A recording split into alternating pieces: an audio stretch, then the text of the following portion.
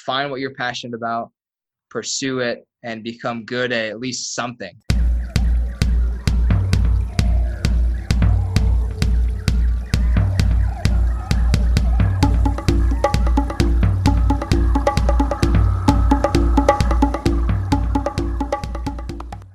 Hiya. Welcome back to the Wild Business Growth Podcast presented by Hippo Direct. This is your place to hear from a new entrepreneur or innovator every single Wednesday morning who's turning wild ideas into wild growth. I'm your host, Max Brandstetter, podcasting dude at Hippo Direct, and you can reach me at max@hippodirect.com to help use your podcast as a marketing tool. This is episode number 104, and today's guest is Jonathan Katz. He is the inventor of BLENDi, the portable blender that he invented in college, so he has a crazy unique perspective on that. And he also has some awesome stories about prototyping and finding your passion. Cat's got your tongue? Enjoy the show. Alrighty, we are here with Jonathan Katz, the inventor of BLENDi, the portable blender. Jonathan, how you doing today? Good. I'm doing well, Max. How are you? I'm doing well as well. Set a record for wells right off the gate here. Yeah. But this is really cool. I am very curious and excited to dive into your story. Very unique, and it's really interesting what you're doing. But before we do that, I do want to shout out our mutual buddy, Kevin Lane of Create a Castle, who connected us in the first place. So shout out to Kevin. And I think you're actually from a similar town that he is, huh? Yeah. So I live, or my family lives in the town right next to the town he's in. So the town we're in is very small compared to the town he's in. Gotcha. In Connecticut, yeah. Tale of Two Cities there. Basically, That's where the book came from. But Jonathan, you have created an amazing product in BLENDi. You actually started it while you were in college. So I think back to when I was about to go to college. There's so much excitement both on the academic side and on the extracurricular side or the fun side. Did you have any sort of inclination that you wanted to invent a product or start a business while you were in college? No, not really. I went into Springfield College owning an eBay business, and I was doing just reselling. I was going to thrift shops and reselling. So I had that type of business background, I guess you could say. I was just trying to hustle, and I went in understanding that I wanted my life to be, centered around fitness, as I had competed naturally in bodybuilding. And I thought that physical therapy allowed me to not only make a healthy living, but also become a doctor. And that was something I guess I aspired to be. But I just wanted to help other people with their, with their health and their weight loss or muscle gain, whatever I could do, or rehabbing. So I thought that was the best route. And so you had that interest in the physical or bodybuilding space, I guess fitness space to begin with. Tell us a little bit about that bodybuilding background. When did you get started from a bodybuilding standpoint, and sort of what was your level of commitment there? Yeah, it was pretty extreme, I would say. So I had in high school, going back my sophomore year, I was about 195 pounds at about 5'6", which is pretty overweight for a high school kid who wanted a girlfriend. So I decided to lose all that weight. About specification 50, there. Yeah, that was one of the main motivations. I won't lie. And I lost about 50 pounds in about 4 months. And that was pretty crazy. And I remember having abs for the first time. I was like, wow, this is insane. But, while I was doing that, I was doing football workouts. And then I got a job. So I quit football to actually work, as someone who's 5'6" can't really have a future, or so I thought, in football. So I took to basically working out at home. And then eventually it got a little more serious. And I joined the gym, Health Tracks in Connecticut. And then I just started weightlifting basically every day. And I was following this guy, Scott Herman, who has a massive YouTube channel now. And he was pretty prominent in the early YouTube days as the fitness guy. So I kind of gravitated to these, fitness personalities on YouTube and followed their workouts. And yeah, then I got really serious. I hired a coach, and I competed in my first natural bodybuilding show at 18. And I was the youngest one. Yeah. Oh my God. And from your standpoint, because I've heard this a lot about bodybuilding, there's kind of this debate of what is more difficult, the actual crazy amount of hours that you're putting in lifting, or the crazy amount of food that you're intaking. For you, what was more difficult of those two? Oh, the food. Oh, the food is so challenging because not only are you in the bulking phase, let's say, eating a lot and then therefore spending a lot of money on food, it gets to the point where you're having chicken breast excessive amounts, 2, 3 times a day. And you're like, this is kind of crazy if you're having 6 meals a day. And unfortunately, it was somewhat detrimental when you're cutting to have this nutritional, I don't know what you would call it, but kind of like you have to you're within certain limits of your nutritional capability during the day, right? You have a certain amount of calories and macros you have to hit. So when my friends and I would go out in high school, I would have to bring Tupperware, or I just wouldn't eat, or I'd get like a light salad. So those were unfortunate times, but it was just to get on stage, right? And what I quickly found out after I got on stage is that I don't know if it was really worth all the effort and the sacrifice of time and friendship and hardship to then just get on the stage for maybe 2 minutes, of your life. I didn't know if it was worth the payoff. So that's kind of why I stopped a little bit. It makes sense. I'm sure you can get burned out after a while from that. Yeah, people around you get burned out too. Unfortunately, you become kind of, morose and not friendly to be around sometimes because of the restriction of carbs and calories.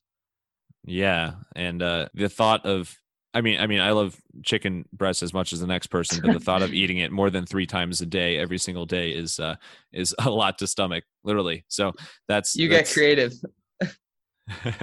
You do. So we'll call you the Yeah. Tupperware. We'll call you the Tupperware guy as well.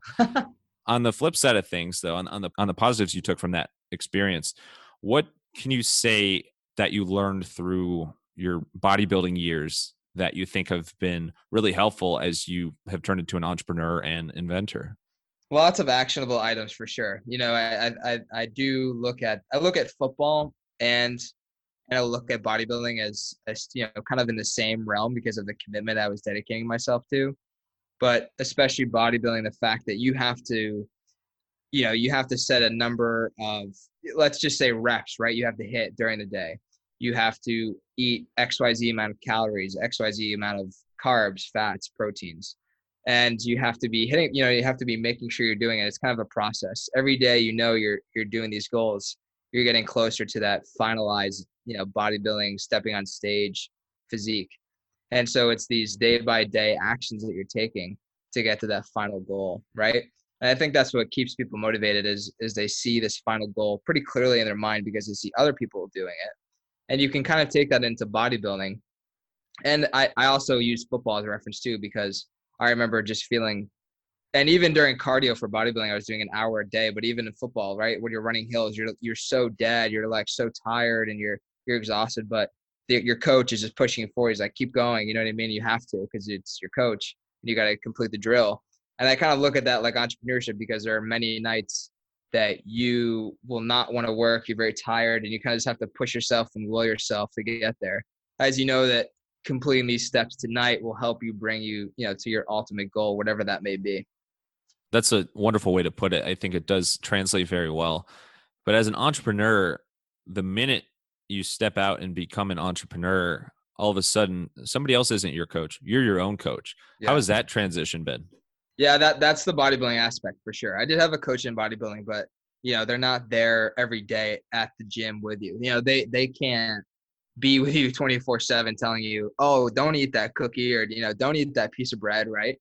You have to just have that accountability for yourself. And I think that's a factor that comes into entrepreneurship. If you're not holding yourself accountable and you're saying, "Oh, I'll do 30 emails, sales emails a day," and then you only do 20, well, you're kind of letting yourself down and you have no one else but you that's letting yourself down. So you have to understand that. Let's get to BLENDi. Where did this idea for BLENDi come about? Sure. So that was still, I was still wanting to compete during then. And I think I was in a bulking phase back then. But anyways, I was at the gym. I mean, who wasn't? Yeah. Now my life in quarantine is all about bulking. When I was at the gym, obviously I had a good workout. And after all these workouts I was having, I had to have my protein shake. There's a lot of people don't know this, but there's a 15-minute optimal window post workout that you're supposed to get in, nutrients of some sort. And the ideal way to get the reaction faster is you combine sugar with like a Gatorade, let's say, with a protein powder. And you'd Really? be surprised how much weight you gain by doing that, but you get pretty ripped. Like you get insane muscle mass because what the sugar does in the Gatorade is it elicits insulin. So this insulin response fires up your body and it goes to work immediately carrying these proteins, which you just put in, to repairing your muscle almost immediately. And especially if you have a whey protein that's, perfectly blended and it's fast acting, then the molecule is already cut up by the blender, which is why I think the BLENDi is so useful. And then it helps just absorb your body helps absorb the proteins faster into your body. So that's the premise of wanting to get into protein shake after the workout. And I knew that by having these clumpy protein shakes in my shaker bottle and just shaking it up and not wanting to drink it because I was eating it, not only was it not a good drinking experience, but also I realized that the contents were not blended perfectly. So I was like, how long is this taking to digest? And I really wanted to be optimal and how, and efficient and everything in all the processes that were going on. Right. So I said, okay, what can I do? And I just figured out, is there anything that mixes this up with a battery? And yeah, it turns out there actually was. There was a product that had plastic oscillating stirrers. And so I bought that for $40 and, brought it to the gym and it lasted a week and I dropped it by accident about 5 feet and it broke. It just shattered. So Oh no. I was kind of back to the drawing board. I did a little bit of market research and I said, oh, wow, there's nothing that's a true blender. There's nothing with stainless steel blades. So can we do that? And that's kind of where my mind sparked. To your knowledge, are you the only entrepreneur that has created something to go up against something that is just clumping together? I don't know, actually. Probably not. No, probably not. Because there's In the probably a clumping lot of. industry. Yeah. Yeah. But you've clearly done your research. You know a lot about the science behind why it is so essential to have protein shakes or whatever you're consuming right after your workout, and why this is a real solution that you can offer and come up with. So you had the idea. What did the next steps look like? Because I think that's a extremely difficult jump to go from idea to actually putting this to the drawing board and starting to come up with prototypes and whatever else you did in the early days. Yeah. So my immediate thought was, okay, I probably need an engineer because I have no idea how to even construct something like this. And Springfield College, where I went, was unfortunate because they didn't really have, I don't even think they had an engineering program, to be honest.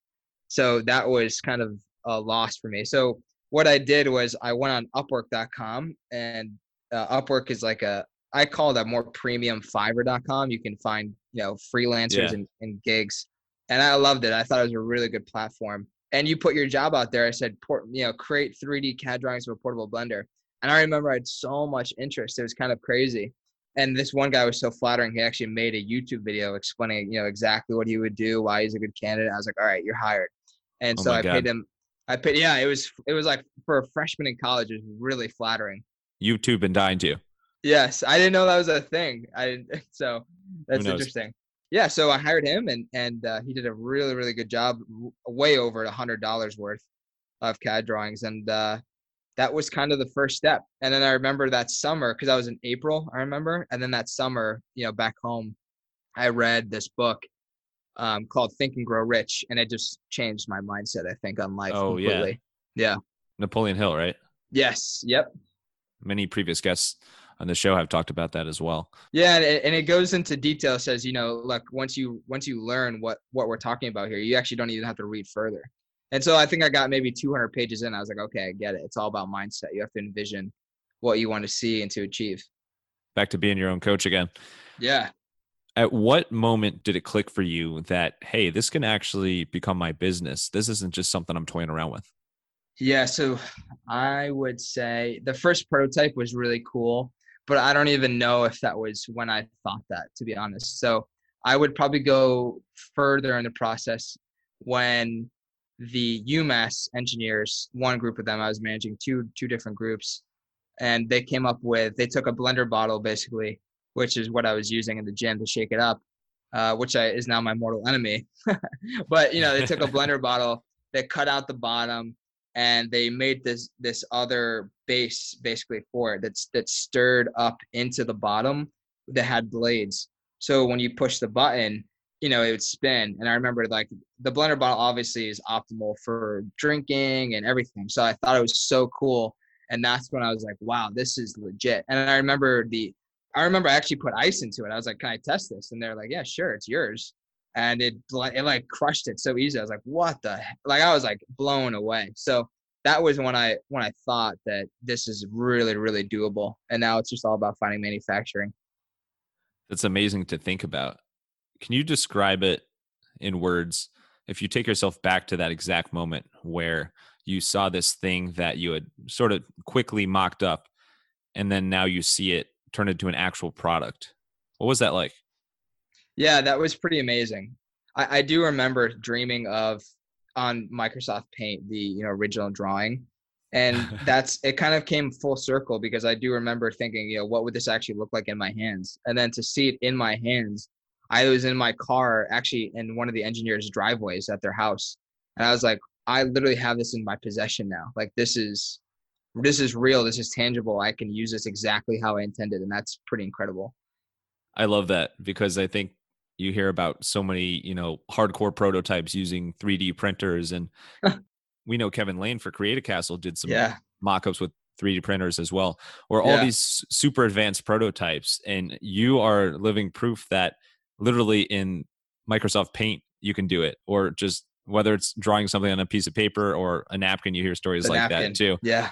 Going from that to actually 3D product and prototypes in that sense is super cool. It was. Yeah, it was a really cool feeling. And, the other group did an okay job. It was more like a NutriBullet, so I didn't really understand what was going on there. I didn't really see the usefulness in that because it was already existing. So, Right. but this group that did the one that I thought was really good actually won entrepreneurial product, of the year or whatever for this design. Oh. So that was really cool. And we had beat out one of my other good buddies, Mark Gamble and Fog Kicker, which had been featured on the Good Morning show. So that was really cool. Yeah. He's a good guy, and that's a great product too. It helps with like unfogging your goggles when you're underwater, which is cool. Oh, wow. That is really cool. So when I'm thinking about your product, the way you have it designed now, it has a beautiful aesthetic. It looks nice. It's Thank you. portable. It works well. And it's really kind of, at this point, you've gotten to a nice place where it's really buttoned up and a nice holistic product there. I'm sure in those early days when you're combining, a form of power and blades, like literally blades, and something moving around really fast, and you got to make sure it works right. You got to make sure it's safe. There's so many different things to consider with this product that you've endeavored on. What have been the biggest hurdles that you've need to conquer from a design standpoint?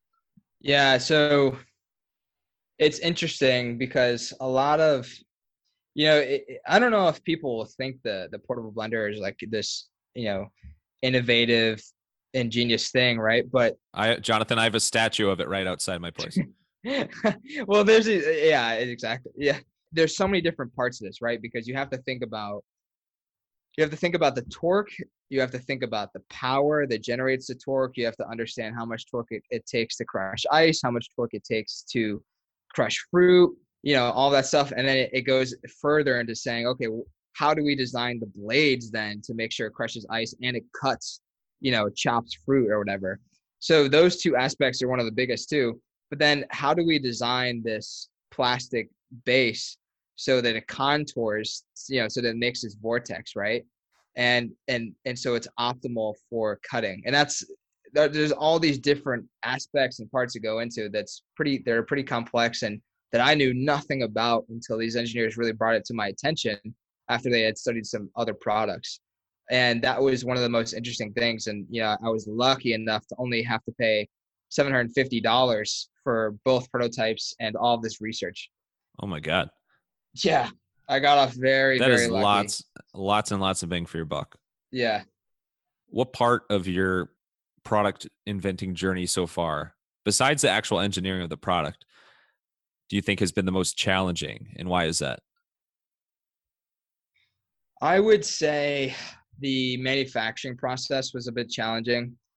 To find the actual manufacturer was somewhat easy, but it's basically just a Google search away pretty much. I don't think people understand that, but you just have to find the right one that can combine all of the parts that you need and basically adhere to the guidelines set for the manufacturable product. And I went through many different types. I mean, I went through, I think, about 4 different prototypes before we got to the final product. And the latest, before the final one you see now, the one before that, we had used glass. And I was coming back from the gym, and I remember it fell on my backpack, and it broke, obviously, because it was glass. So I learned very quickly that people are going to be probably returning this a lot if it was glass. So we either had to come up with an additional product like a rubber sleeve, or we just went with BPA free, food grade plastic, which is, I thought that it was cheaper anyways, quite honestly. And that was another thing. The only thing I did wish I could have done was make the body stainless steel, but instead we had to use food grade plastic. So that was unfortunate, but stainless steel is very, very expensive. Oh, it sounds like it. At least it's Yeah. stainless. You mentioned Google searching. I kind of get a little chuckle out of that because I find that in my own experience. There's so many times that I feel like I'll be stuck on something, and then it will take me so long to remember. Oh my God! Like the internet has answers for literally everything. Like literally, you should always start with Googling because there are plenty of resources on there. 100%. And we even had Will Shorts on the podcast back in episode 97. He's the crossword editor for the New York Times. So basically same exact story as you. No, I'm just kidding. But like it was really interesting hearing his backstory. And even from his standpoint, there were certain questions where his answer was basically, if you're trying to learn how to do this or learn how to solve this or what, I would literally start with YouTube and just search for a video about how to do this. And like he's applied that to so many different things. And so the same thing applies to the startup world as well. Yeah, I and going past this process, I've used YouTube. I mean, that's school. When I transitioned to business and marketing at Springfield, I guess I'm not sure if it's just a program, but it taught me nothing compared to what I learned on YouTube. What I learned on YouTube was just so much more applicable in terms of Facebook ads, marketing, branding, just stuff like that. You got the YouTube degree, the honorary YouTube degree. Yeah, there's so like right now, for example, I'm converting to Shopify. So I'm watching this 2-hour long Shopify video tutorial on this guy going through, step by step, like this is what your landing page should look like. And of course there's multiple opinions, right? But it's just a start. And you can become good at landing pages. You become good at product pages. You can become good at product descriptions. And there's multiple videos on each one of these topics. So clearly e-commerce is a major distribution player for you. How much are you banking on selling via e-commerce and through your website versus actually seeking more brick and mortar locations?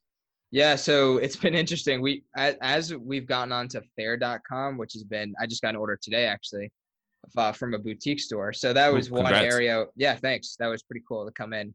And that's, those are usually pretty big orders, and we're getting pretty low in inventory now. So it's getting a little scary here, but going forward with this kind of model, we've been traditionally 100% e-commerce and maybe 1 to 2% brick and mortar whenever I wanted to pursue something. But some people have to understand is that e-commerce is good because I can just put up a Facebook post or an Instagram post and say, okay, the BLENDi is on sale today for Father's Day, use code FATHER, right? And then people will be like, oh, sick, I'll buy it right now.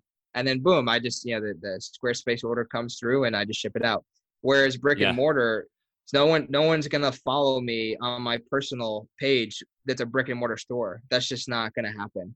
So that one you have to seek out, and there's time involved. So then you have to do time, opportunity costs and like all of that. And what I learned by doing sales at Datadog, which is my first job, was that you have to create templates, sales templates, and then you have to build out an email list and find different retailers. So what I've been doing now the past month is I've been building out my email list, doing different, they're called touches. Like touch 1 is email, touch 2, follow-up email, touch 3, call, touch 4, maybe, shoot them something on LinkedIn if they're like a buyer, let's say QVC or like a Brookstone, right? So doing those types of steps and having that, that thought process is how you get into brick and mortar stores. And it's through, using websites like fair.com, like Tundra, like there, I just found another one, it's like a boutique wholesaler, website. So there are so many specific websites that will get you into, connected to store owners. So it's been interesting. it's quite the different route compared to the traditional brick and mortar, It but just it takes more does that. time for brick and mortar. Absolutely. More time, more physical things you have to worry about firsthand. But you're clearly in the weeds on the growing the attention and your customer list. You mentioned your list of emails. You're clearly in the weeds with that as far as making sure you know all the different touch points. So that's extremely crucial. Email list can be the secret sauce there, really, as far as growing the interest and your loyal customers there. What people have to understand is that when you're getting on multiple websites, either e-commerce, let's say like, we've been on Touch of Modern, Brookstone, right? And negotiating with other ones, those prices have to be all consistent. So if my price on my website is $49, but Touch of Modern sells it for $59 right now, well, why would they buy from Touch of Modern? They would come to my website. And so when you start doing stuff like that as an entrepreneur, they will not work with you. And the same goes for retail. When retail sees that you're undercutting them and you're selling for $30 and they're selling it for $40, they're going to be like, what the heck? You know what I mean? So you have to understand that as well. There's so many considerations there. Yeah, Yeah. you have to be sensitive. You have to be aware of all that.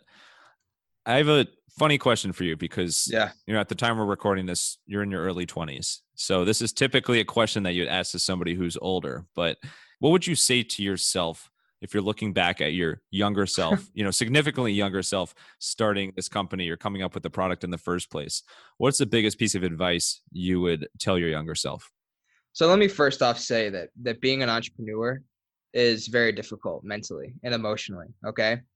It's much in the fact of bodybuilding that you put a lot of dedication into yourself. All right. So your relationships will always suffer because of it. And it's been a very tough balance, trying to find a balance at least between, your personal from your business and entrepreneurial life. And if you work a day job, I mean, it adds even more onto that layer. And so tensions are usually pretty high sometimes, especially if you have a significant other. So I would say to you first, please try and find some time to dedicate, even if it's scheduled, to people that you are best friends with, that, your family that you love. That's what I would say. So going back now, what I would tell myself is just hustle, just work more, quite honestly. At college was such a great time to just work more. And I had so much free time that I didn't really take advantage of. And I think I did a good job, but there was more that I could have done. And I think just reaching out to other people as well, either on LinkedIn or through groups, meeting other entrepreneurs like Kevin, right, has taught me so much. I mean, he was the only reason why I'm on fair.com right now. And we've just sold, like hundreds of units. So that's a huge piece of the business right there that wouldn't have been, done if I hadn't talked to him. So talking to more people like that, networking more, and just taking more chances, more opportunities. I took a big chance even by, having manufactured inventory, but just taking more chances and sending more samples out. There would often be times where I thought I couldn't send out a sample because I really needed that product to sell. Well, sometimes you have to understand is that the cost of that one unit could be even more sales. So that was probably what I'd say. And to balance more time with personal. That's so true. Yeah. Yeah. And I think anyone can relate to that is when you're like in work mode and like plugging away during the day like crazy, and then you get a personal call, and you really have to remind yourself like, okay, this is someone who's really important to me. I should take a breather and talk to them for a little bit. Yeah. It just takes a little while to transition out of that like go work mode. Yes. And it's always important to remember that like you should never let your personal relationships suffer because of your work and your passion, as important as those are to you. Yes. I couldn't have said it better. On a similar note, since you did start a business in college, what do you think was the biggest thing that you sacrificed by committing so much of your time and energy to building this product and what would be this business while you're in college? I sacrificed, I didn't, my friendships were some of the best I've ever made. So I can't say I sacrificed that. I quickly realized, I think after bodybuilding, that it's important that if your friends want to go out, let's say, do some like road trip or something, that you'd go and do it, because that you'll never get that time back. And I really learned that in senior year. I made that a priority. So I would say I did well in that regard. However, I didn't really go out. Like I never really went to the bars, right? which is kind of an interesting thing to say on an entrepreneurship podcast. But it's true in the fact that you have to live that, like I said, that personal life. And I didn't really do that. I was always working at night, but I got a lot of joy out of doing that. I don't think that I would have missed out on that, I would say. So maybe, I would probably tell you that just having downtime, I didn't take a lot of downtime with friends. I would always maybe just do it for myself, or I would watch too much YouTube sometimes. But yeah, I didn't have much downtime with friends. I was always trying to do something with them. Thank you, Jonathan, for queuing that up so perfectly. I appreciate the softball. Speaking of downtime, I have an opportunity for you to have downtime for your podcast. If you have a podcast, or if you want a podcast for your brand or your personal brand, it does take many, many hours, as you know, many, many, many, many hours to put together.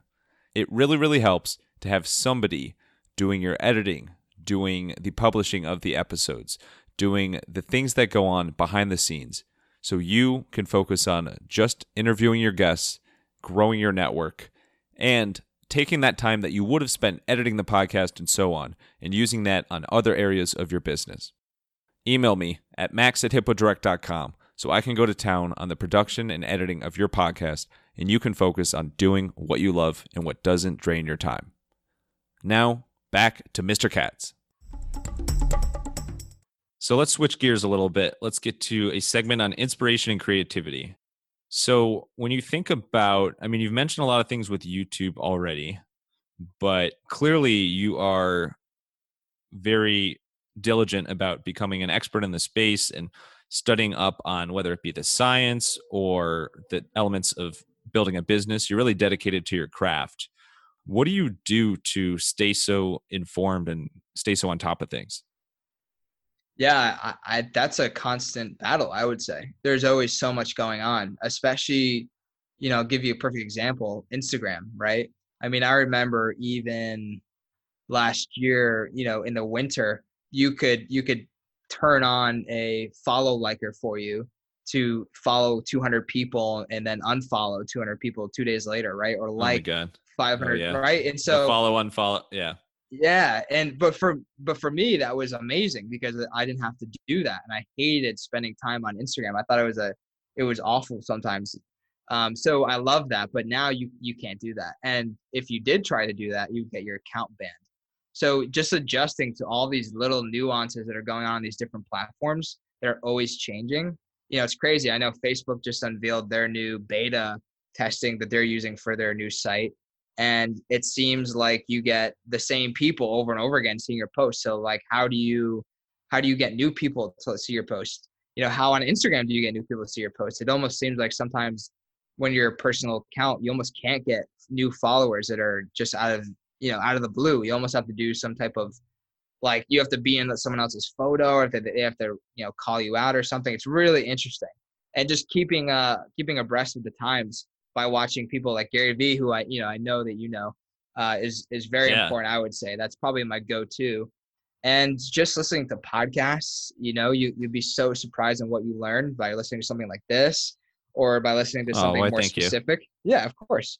But let's say you really want to know how to grow on social media, right? On Instagram, there's definitely going to be a podcast out there right now, and not even just a YouTube video too, that someone's talking about that. So it could be, for example, like episode 50 with the Instagram expert Subi Zimmerman or something. But exactly. Anyway, I don't know specifics here. But yeah, there's seriously there's a podcast for literally everything. All I've learned is just use hashtags. That's all I know. Yeah, right. The hashtags are very important. Well, I appreciate your confessions of being a former follower unfollower, because it's always it's kind of like always it's a taboo thing in the social media world. I remember, for full transparency, I used to hate that people would do that, because like I was always organically building profiles, and when you are looking to get more followers organically and then you see somebody, a new follower, and then you're like, wait a second, they just unfollowed, it rubs you the wrong way. But yeah, to be fair, I totally understand, like, you got so many things going on, like anything you can do to save time and be more efficient for building your social media pages. As a business owner, it makes sense why you do something like that in the first place. So it's fun. It's a taboo thing, and obviously they've changed what you can do and can't do. But it's interesting that you used to try that. Yeah. Oh, yeah. And obviously, I stopped, and my growth went down, of course. But Yeah. it also kills your organic growth. So I don't know if it's still Right. affecting. I don't know if it's still affecting me, but I know that if you did it right now, you basically be bombing your account. Like it's like committing suicide on your account, basically, when Yeah, you they're do it. really right. They're really careful, and yeah, they've gotten a lot better Yeah. about kind of the spamminess and the bots. What about on the creativity side? So, what hobbies or activities do you do, or it could be something else? What do you do to help you stay creative? Well, yeah, that's a good. So now with quarantine, I've had a lot more time, and I wanted to put. I'm big into looking back. So that question was very poignant to me. And one of the Oh, why, things that I thank you. did, yeah, of course, one of the things I did this quarantine was I took 20 of my friends, and I said, hey, can you send me a 30-second clip of you talking about what life has been like in quarantine? Because I thought it was so interesting to see their mindset and how they were thinking. So 10 years from now, maybe we'll remember this, maybe we won't, I'm not sure. I think we will, but they'll say that they'll know exactly what they looked like, which is really cool, but they'll also see what they were thinking back at that time. And it's really cool because it just brings you back into this memory. And for me, I know and pictures are very important to capture moments. And that's how I stay creative, is compiling these kind of things together. And furthermore, I've been doing more. I like to just use Canva, and just having Yeah, Canva. Like, I play with my logo all the time. I love designing, just Facebook posts, Instagram posts, all that stuff. I think it's really fun, and that's how I kind of stay creative. not that you're not at an early age, but when you think back to an early age, were you always interested in sort of capturing moments like that, like whether it be through pictures or videos or just having things to reflect and look back on to a certain time like that? Because that's a really cool and genuine thing you're talking about. No, I feel like I've lived two lives, quite honestly. I feel like my whole mindset changed after I did my first bodybuilding show. And it's because of personal things that happened with a death in my family. But I think once that happened, I kind of quickly realized that, one, you really have to capture the moments of life, and two, you really have to cherish your time with people. And that's why I keep harping upon this thing, is that really appreciate who you have around you, because it could end, tomorrow, right? I mean, especially with coronavirus, but God willing, it doesn't. But to capture these moments with them, and to enjoy the time you spend with them, is so important. However, was I creative in my early life? Actually, yes, I was. I used to build. It was just really interesting, but I used to build model ships out of popsicle sticks. It was really weird. Really, I was gonna Yeah, guess that. No, I yeah, wasn't, yeah, but right. And I used to just take hot glue, with some popsicle sticks, and I used to oh my just make god, ships I totally forgot about the popsicle sticks arts and craft. Yeah, that was such a big thing. You sound like an expert in it. yeah, right. And that's what I did, and I loved it. And then I also would build, when I was a really kid, I would build like buildings with cubes and stuff like that. So that's, and Legos and stuff. I guess that kind of creates creativity in someone who's young. But the kind of the aspect of trying to remember times and capture the moments, I would say, that happened after that personal moment in my life. Well, I appreciate you sharing that. It's you're very in touch with yourself, and you're very in touch with what drives you, and just to be conscious or cognizant. I guess those both work of of what's around, and capture those moments. So it's neat you did that. Yeah, thank you. I appreciate that. I've lately been fascinated with trying to find, like, I've been studying a lot of. I watched The Last Dance with Michael Jordan, and I've been Yeah. studying a lot of Kobe Bryant, right? And I've been just fascinated with their mindsets and studying that, and what really motivated them to get to where they were, to become so great. So that's been something I've been doing lately too. I love it. Yeah, his legacy will never go away, and there's always things to learn there. Oh yeah.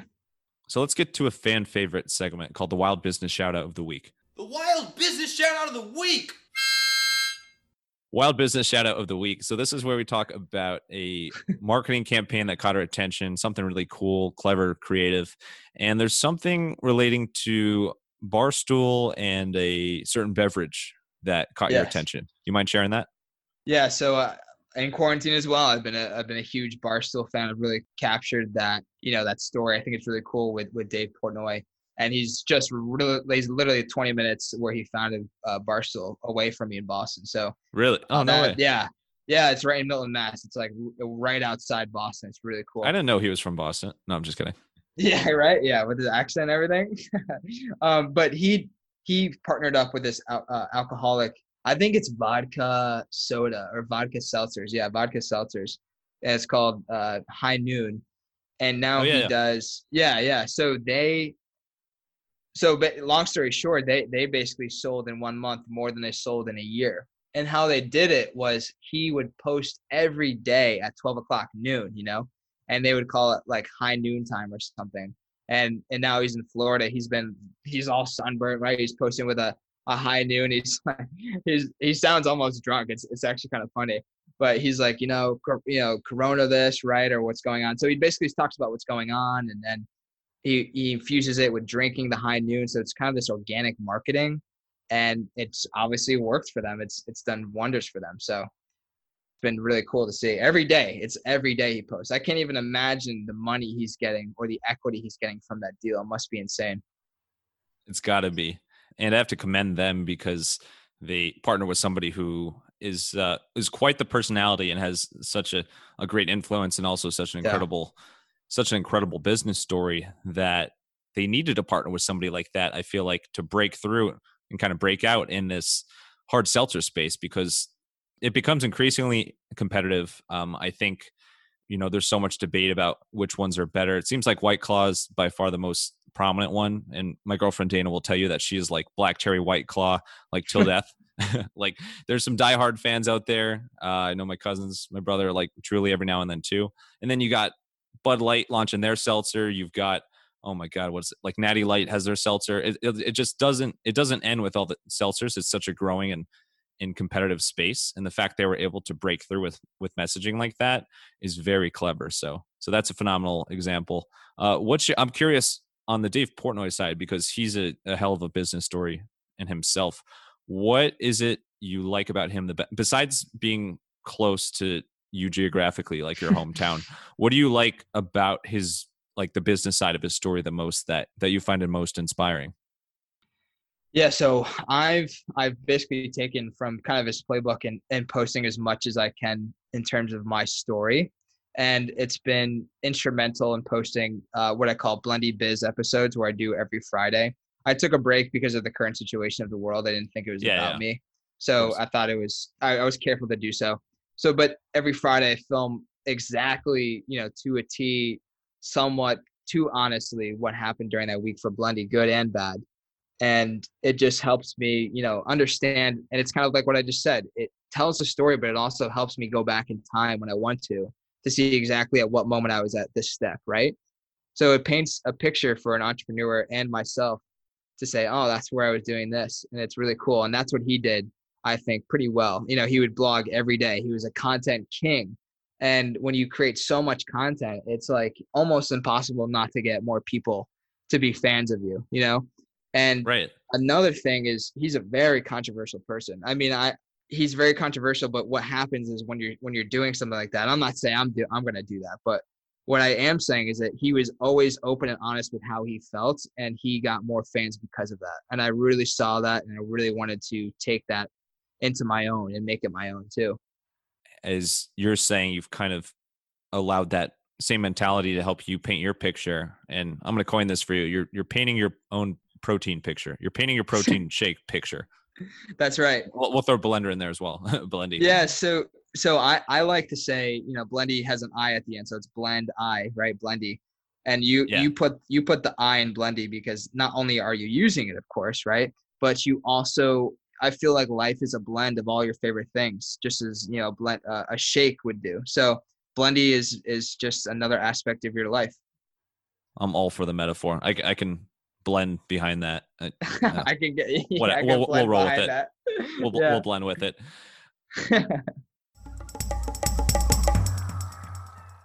So let's get to a segment called The Unusual. So pet peeves, quirks, and weird talents. What is your biggest pet peeve? Oh man. Oh, I would say two of my biggest pet peeves are, one, chewing with your mouth open really gets me.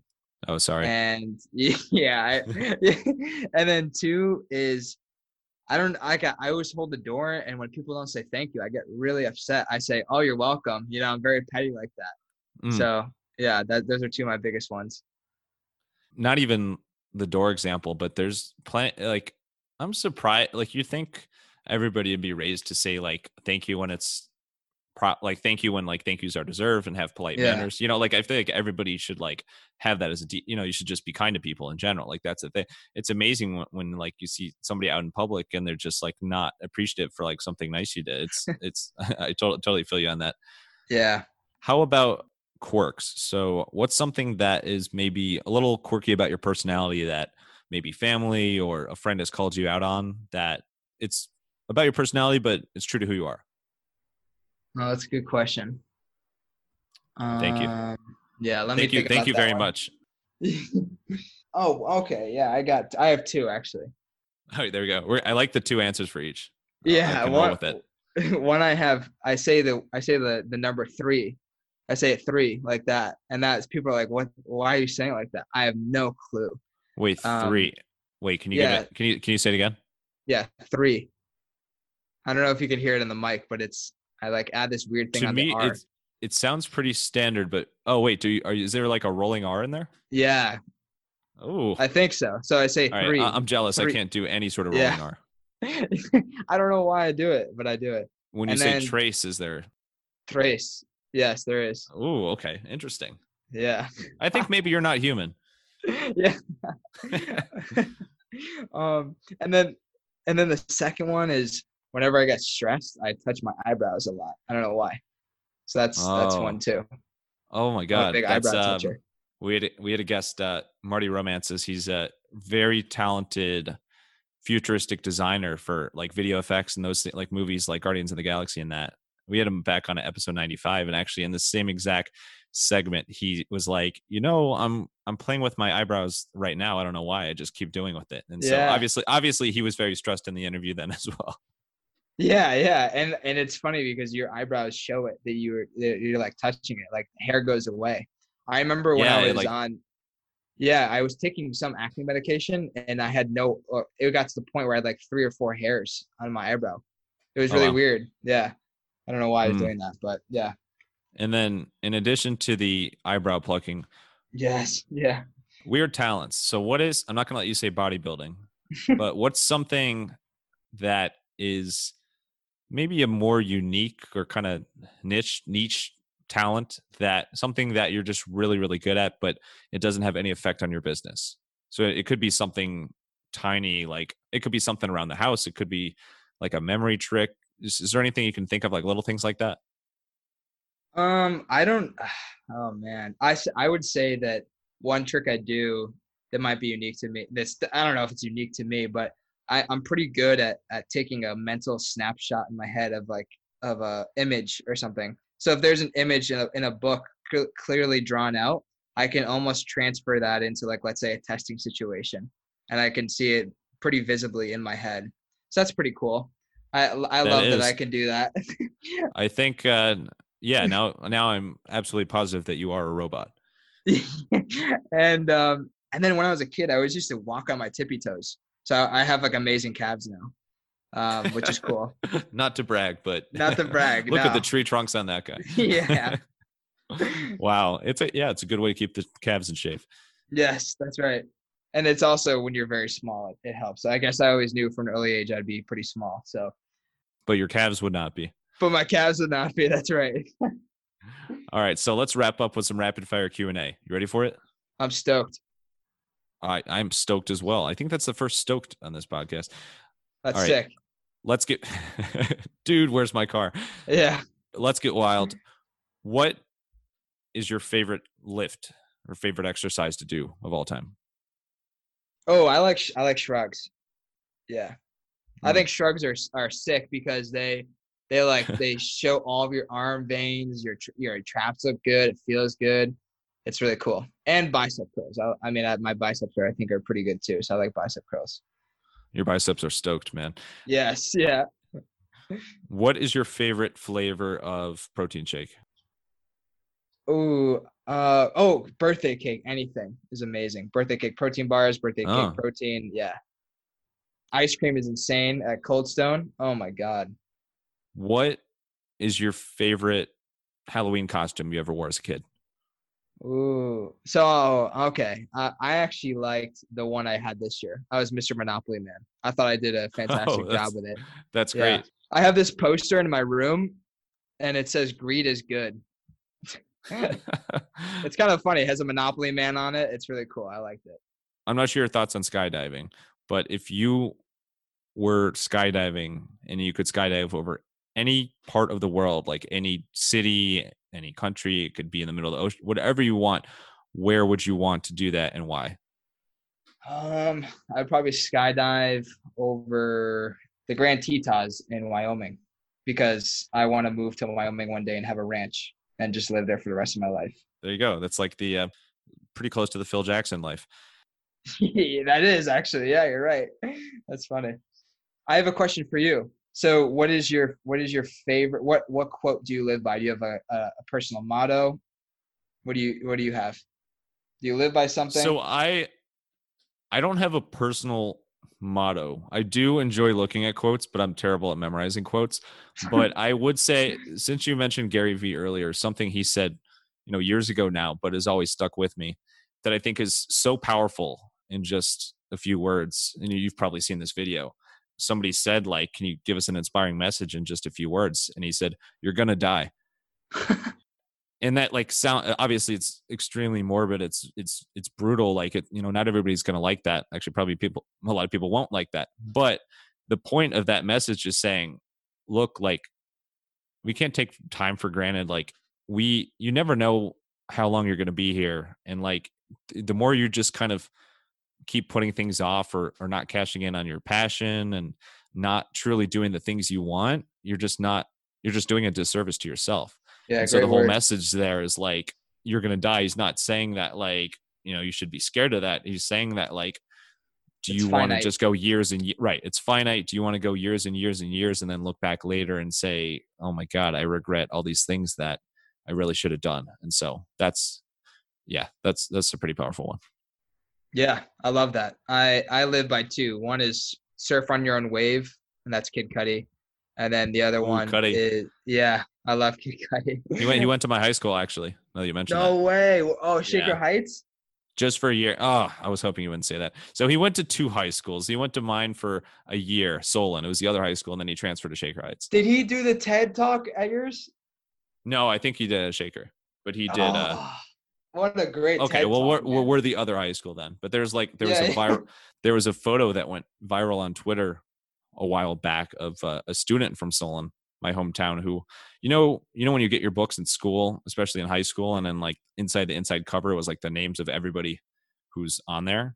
Like, Yeah. Kid Cudi, Scott Mescady's name was on there, and he, like, retweeted it, and we was like, oh, no way. So that's very cool. That's so cool, man. I So am such a there's our big Kid fan. Cudi TED Talk. Yeah. You have to, if you haven't listened to that TED talk, it's fantastic. Yeah. I watch it, I think, multiple times a year, quite honestly. But I've been a fan since sixth grade, and I love that guy, man. He's gotten me through a lot of the good stuff. So Yeah, absolutely. I'm with you. yeah. And then you said you had a second one, right? Yeah, attack each day with an enthusiasm unknown to mankind. And that's your favorite person up in the north. If you can guess who that is. You. No.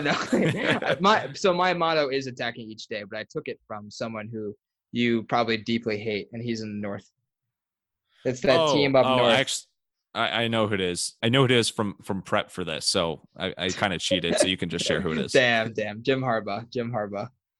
Yeah. Okay. We'll Yep. edit that part out. All right. Well, well, Jonathan, thank you so much for coming on and sharing your story and your amazing journey with BLENDi that is early on, and also, you've done a lot already, and it's very exciting. So thanks for sharing your wisdom and also the personal side of things as well. Where's the best place for people to connect with you and to purchase a BLENDi? Yeah, sure. Thank you. So the best place to connect with me is on Instagram, and that's JONKATZ 96. So that's John Katz 96. And then you can also follow the BLENDi page, which is BLENDi Blender. And you can also go to the website, BLENDiblender.com. And that's BLENDi with an I. Perfect. BLENDi, and the I is meaningful. Yes. And last thing here, final thoughts. It could be a quote. Actually, let's not do a quote because we've covered quotes, but it could just be a line or just some final thoughts, some parting words of wisdom to send us off here. Stage is yours. Take it away. Yeah. So I would say, let's take, for example, quarantine, right? If people didn't take the opportunity with extra time to do what they loved and what their passion was, or to find a new passion, then you're just going through life kind of carelessly. I think you really have to take opportunities such as a quarantine like event, that's basically, I saw it as a grace from God. It's like this, it was insane to even have 3 months at home, right? And I used every day to the benefit of BLENDi and the business and furthering myself. So I would implore you to really take this time each day to find what you're passionate about, pursue it, and become good at least something. Be the expert in at least something, and you'll be doing very well in life, I would imagine. That is something. Thank you, Jonathan Katz, Mr. Katz, for sharing your story and inventions and life lessons. And thank you, wild listeners, for tuning in to another episode. If you want to hear more wild stories like this one, make sure to subscribe to this podcast on your favorite app and leave us a 5-star review on Apple Podcasts. You can also check us out on Good Pods, where you can find all the podcasts your friends, family, and all your favorite people, and maybe even not so favorite people, are listening to. You can check out everything Hippo Direct has to offer at hippodirect.com, and you can also connect with us on social media at the handles Hippo Direct and Max Brandstetter. Until next time, let your business run wild. Bring on the bongos!